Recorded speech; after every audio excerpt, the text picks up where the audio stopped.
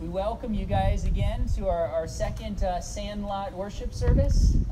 Good to see some new faces from last time, as well as some people who also came last time. And while we're in the Sandlot, I'm starting a new tradition. In fact, it's actually resurrecting an old tradition. It's a tradition I used to have when I was on InterVarsity staff, which is that I used to tell stories about my kids, and Avila in particular, Avila stories, and these stories were not of a particular spiritual quality or moral quality, you might say. You might say that they had nothing to do with what I was going to say that night, but I just thought that they were funny. And so we started with an Avila and Nora story last time. I want to start with one tonight. So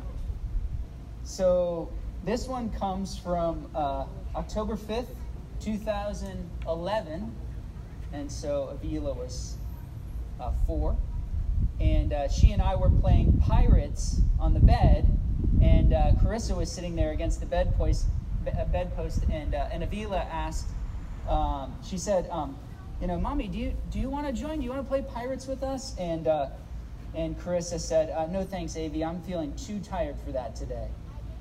And Avila replied, that's okay. You can just be one of those weak pirates. You can be a pirate who just sits there and doesn't do anything. So that's the end of that story. I warned you that there's no moral or spiritual content here. You didn't believe me. All right, here's another story. All right, so Carissa was encouraging Nora to fall asleep one night, and one of their favorite lullabies when they were younger. This is October 2013, so Nora would have been 4. And one of their favorite lullabies was the song "Prepare the Way." Prepare the way of the Lord. That song, right? So Carissa was encouraging Nora to fall asleep by coming up with her own words to that song. And it's a real simple song, and just singing those out. And so Nora started singing aloud. She said, Jesus, you keep everything from getting ruined, but sometimes you chop down trees to build beds and houses and stuff. And she was breaking out in song like that for a while, and then she paused to explain to Carissa, because Mom, people have to have beds and stuff, and sometimes the bed needs ladders with their bunk beds. So that's it. Like I said, no spiritual or moral content, whatever. Very amusing to me. Tune in next week for a fresh Avila and Nora story the week after that. So this wind is a little bit bad on my microphone, but I think the mic is important. You guys to be able to hear me, so we're going to roll with it. So last Sunday, I gave an introductory talk on the 10 core values of this church, the 10 core values of Incarnation Tallahassee. And we focused in especially on the first 2 values that are a foundation for everything. The glory of God and cross-shaped love. And I told you that I sensed that these Sandlot gatherings were a good opportunity for the Lord to remind our church who we are and what are the things that we care about. And I told you a little bit of the backstory about coming to these 10 core values and where they came from. Really, there were 3 sources. The first is that it came out of me and Carissa's time on InterVarsity staff, just what we learned from doing campus ministry and building friendships with the students and seeing the ministry grow. The second place where these values came from was between the Halls and the Bodos. When we went to seminary, our houses were literally right next to each other, and we shared the same backyard. And so the kids would play out on the swings all the time, and we'd hang out back there and stuff like that. And we started gathering about 9 months before we came down here to plant this church to pray every week, and to just spend time with the Lord and to talk about what we felt like He was revealing to us in prayer and in the Word. And so these values came from that. And then also, once we arrived in Tallahassee, we gathered this team of about 35 people or so. Some of you were part of this core team, this launch team that we originally had, that we met with for like 9 or 10 months before we launched this church. And as we talked and prayed and read scripture together, we realized that these were 10 core values that we kept coming back to in different ways. So these values are the glory of God and cross-shaped love. That's what we looked at last week. And then these are the key ones for tonight. Dependence. So there's both vertical and horizontal dependence. Shared mission. The lost and the least. And beauty. And then followed next time by diversity, authenticity, discipleship of the mind, and 3 streams. So over the course of these Sunday nights in the Sandlot, we've decided to split up these 10 values into a 3-week interactive series. And tonight is the second installment on values. And we're going to look at values 3 through 6. Dependence, shared mission, lost and least, and beauty. Can you share that? Can you say that with me? Dependence, shared mission, lost and least, and beauty. And I want to start tonight by asking you to turn your neighbor or spin your chair around. I'm going to give you 2 minutes for a quick warm-up question. Which of these values are you surprised made the list? Dependence, shared mission, lost and least, or beauty? So just a quick warm-up, icebreaker question. So let's come back together. And we're just going to do a little bit of interactive teaching on values 3 to 6. So first, let's talk about dependence. All right. So not every value may sound strange to you, but I wonder if this one does. Because in part, I think we place such a high value on independence in our culture. And that's actually a good value too in its place. But as Christians, we don't need to shy away from the biblical teaching on dependence. We're not called to a life of self-reliance. As Jesus said, I am the vine, you are the branches. Apart from me, you can do nothing. Apart from me, you can do some things. No. Apart from me, you can do nothing. Absolutely. Now, for the Christian, there are 2 dimensions of dependence. So there's the vertical dimension, our dependence upon God, and then there's the horizontal dimension, our dependence upon one another. Dependence upon God is simply acknowledging that we need God. Right? We need you, God. You don't need us. We need you. Yes.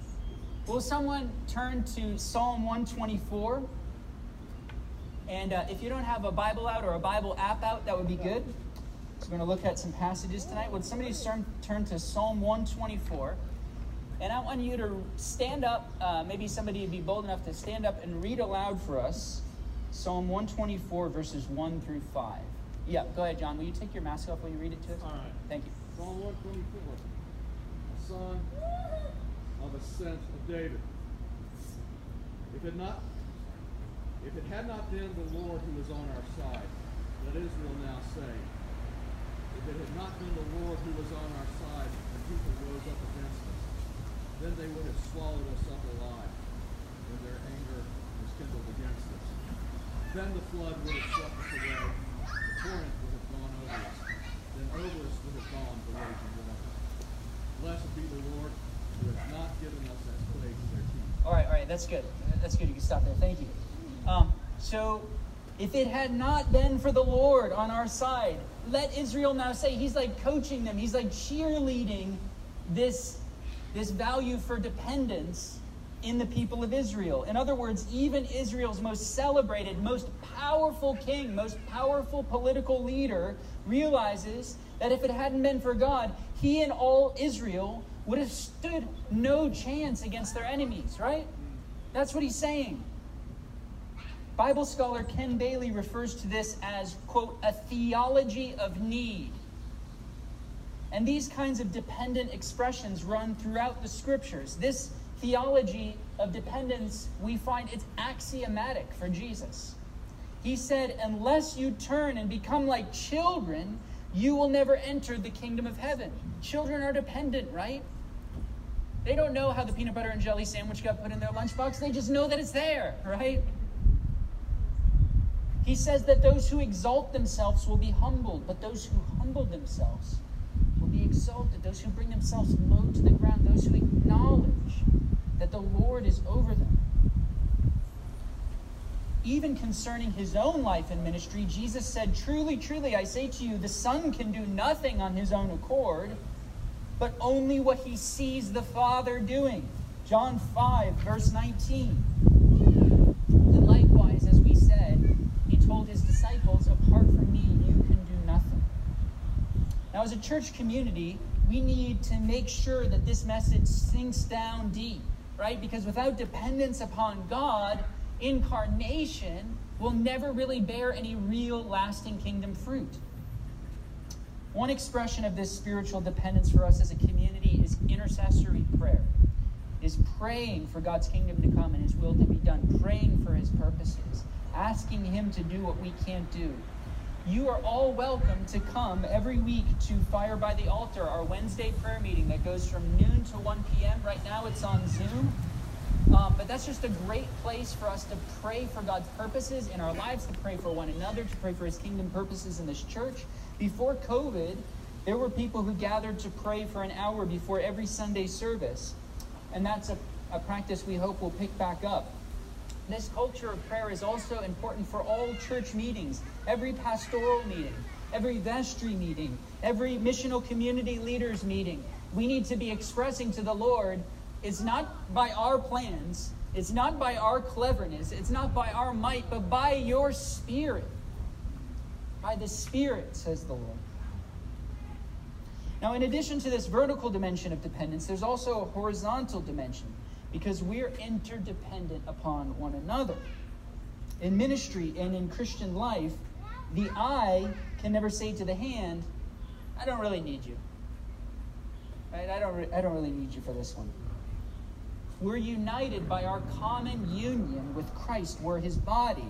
So we're called to rejoice with those who rejoice, to mourn with those who mourn.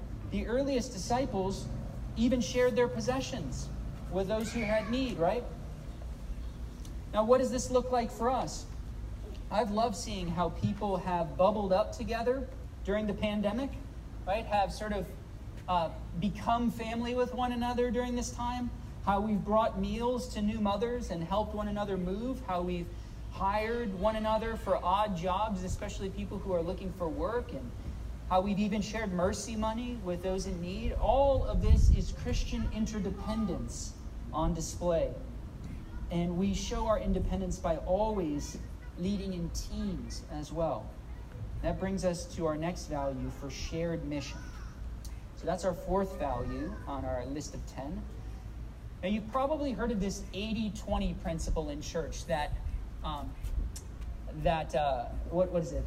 The idea that most churches in our country, 80% of the work is done by 20% of the people, right? And I actually think that that's a little skewed. I think it's probably more like 90-10, right, for most places. And that's across the board, right, regardless of denomination. And I think this is a big reason why our churches are shrinking. The eye cannot say to the hand, the eye and the hand cannot do the work intended for the entire body. Neither can a couple of priests be responsible for all the ministry in the church, right? Back when Carissa and I were doing campus ministry, I remember it used to shock pastors and church leaders when they learned that we had like a dozen small groups and that were going on, and we were only leading one of them. We didn't even show up for the others. They're like, well, what happens there, right? They didn't understand that students were organizing prison ministry and local efforts to the poor. That with a little coaching, student-led teams were planting ministries on new campuses, right? The student volunteers organized apologetics events attended by 1,000 people at FSU. Not only that, but students were discipling students and looking to their more mature peers as mentors in the faith. This is the way that it's supposed to work, guys. These students, men and women, black, white, Latino, Asian, were living out their priestly call to be a light to the world. And that's exactly the way that we want it to be at Incarnation. In Ephesians 4:12, Paul clarifies that the role of pastors is not to do it all themselves, but to equip the saints for the work of ministry. You set the table, you equip the saints for the work of ministry. And we would like all of you to find a ministry at Incarnation, a way of using your gifts for the kingdom of God. And if you don't have one, I hope that you'll begin praying to the Lord and asking him, how do you want me to serve? What is it I can do? How can I use my gifts in this community? All right. Value number 5. It sounds weird to say that lost and least is a value for us. But turn with me, if you would, to Luke chapter 15, verses 8 through 10. The parable of the lost coin. The parable of the lost coin. Now notice that there's rejoicing in heaven over what was lost being found. Not just rejoicing on earth, not just the woman, but rejoicing in heaven and among the angels. The lost are valued by God and by his Son. Jesus said elsewhere that the Son of Man came to seek and to save the lost. That's how he summarized his mission, right? So he valued the lost. And the thing that strikes me in this passage is not the parable itself, but instead the occasion for the parable in verses 1 or 2. Because the scribes and the Pharisees, they're scandalized by the way that Jesus operates, right? Because he's eating with and dwelling amidst sinners and tax collectors and prostitutes, right? So they're having a problem with it. They think there's something wrong with this guy, right? So in order to teach them something about true spiritual leadership, Jesus tells them this parable of the lost sheep and the lost coin and the lost son, right? To explain to them what kingdom leadership is supposed to look like. Consider the stark contrast between Jesus and the Pharisees in the Gospels. The Pharisees' leadership is separational. Right? So they only eat with and build friendships with people who act like them and believe like them, right? Otherwise, you're unclean. But Jesus' leadership is incarnational. It's not separational, it's incarnational. Even though he was sinless, he freely interacted with women, even prostitutes. He also stayed at people's houses. He attended weddings. He wasted time with children, right? He was so willing to associate himself with the lost that he himself was accused at one point of being a drunkard and a glutton, right? They called him that. They're like, man, John the Baptist was like harsh and very like ascetical and stuff like that, but you're just like a party guy. You know, like what's going on with you? You can't be holy. In the opening sentences of his book, Life Together, Dietrich Bonhoeffer writes this, and he directly links the call of the Christian to Jesus' ministry among the lost and least. He says this, he says, "For this cause he had come, to bring peace to the enemies of God. So the Christian too belongs not in the seclusion of a cloistered life, but in the thick of foes." That's our calling. That's our calling, guys, to be in the world, but not of the world, to be in the thick of foes. I know I can easily find myself in this comfortable Christian bubble, identifying more with the Pharisees than with Jesus. But we have to fight against this separational tendency of the Pharisees and learn to imitate Jesus' incarnational presence in the midst of the lost and least. All right, the last value we're going to discuss tonight is beauty. Now, does anybody here tonight who hasn't heard me ask this question before know who the first person in the Bible is who is described as being filled with the Spirit? Does anyone know? The first person in the Bible described as being filled with the Spirit. Any guesses? What's your guess, Benjamin?